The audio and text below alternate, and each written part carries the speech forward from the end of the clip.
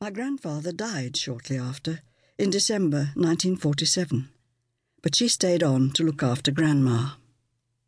After Grandma's death, she remained in Long Bennington for the rest of her active life. She is remembered in the village. If you had a loose tooth, Miss Blower would pull it out for you. My grandmother was bad-tempered, but her home, a small red-brick pan-tiled Georgian farmhouse called Bryn, was wonderful to a suburban city child, and Auntie Phil was an excellent aunt. Bryn means hill in Welsh, and Long Bennington is one of the longest and flattest villages in England.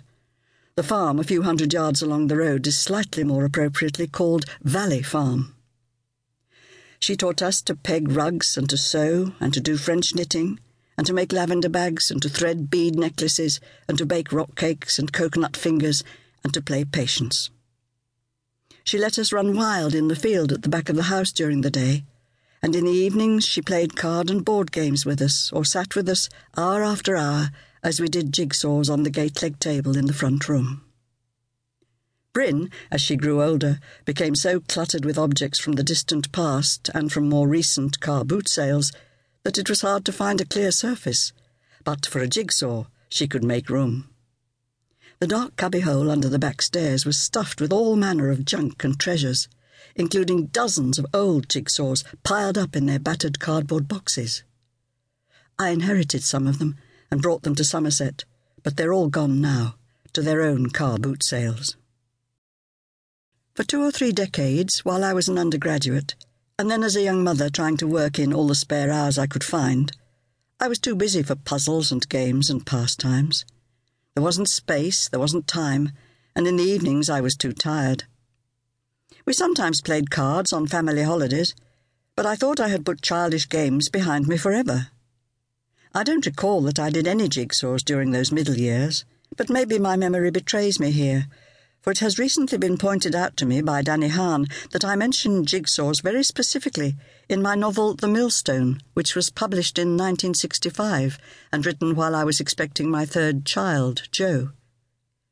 Danny claims that he first read this novel in the Australian outback by candlelight in 2007, which is odd, because that is where son Joe claims to have read it too, 2 decades earlier, in 1987. Maybe the Australian outback is full of old copies of The Millstone. It is true that there is an extended reference in the novel to this motif, as narrator Rosamond takes to jigsaws in the later stages of pregnancy and describes them as therapeutic. One can, if one tries, buy extremely complicated jigsaw puzzles with 1,000 interlocking pieces, and pictures by old masters or of ships at sea and heaven knows what. Also puzzles in the shape of maps of Europe, square puzzles, circular puzzles, star-shaped puzzles, reversible puzzles, anything one can imagine in the way of puzzles. When I went to bed I would dream, not of George, nor of babies locked away from me where I couldn't feed them, nor even of childbirth, but of pieces of blue sky edged with bits of tree or small blue irregular shapes composing the cloak of the Virgin Mary. There is also, I note, some attempt to contrast the jigsaw puzzle mind of the narrator, who is writing a doctoral thesis, with the carefree creative pretensions of her friend Lydia, who is trying to write a novel. I must have been wondering which of these characters I wanted to be. Many jigsaw puzzlers reveal a degree of anxiety about their hobby, fearing it reveals a neurosis that might expose them to hostile analysis. Do they do puzzles because they're lonely, like the orphaned heroine of Elizabeth Bowen's The Death of the Heart, who dutifully works on pictures of aeroplanes given to her by an equally lonely and much older family friend? Or because they are dyslexic or autistic and no good at fireside conversation? Or because they are timid, uncreative and imitative, satisfied with reconstructing the ready-made, like would-be artists who prefer to paint by numbers? Or because they know that jigsaws are designed to waste time, and that the killing of time is, as Daniel Defoe said, the worst of murders. I had completely forgotten that I had written about the subject until Danny reminded me. It must be an old obsession.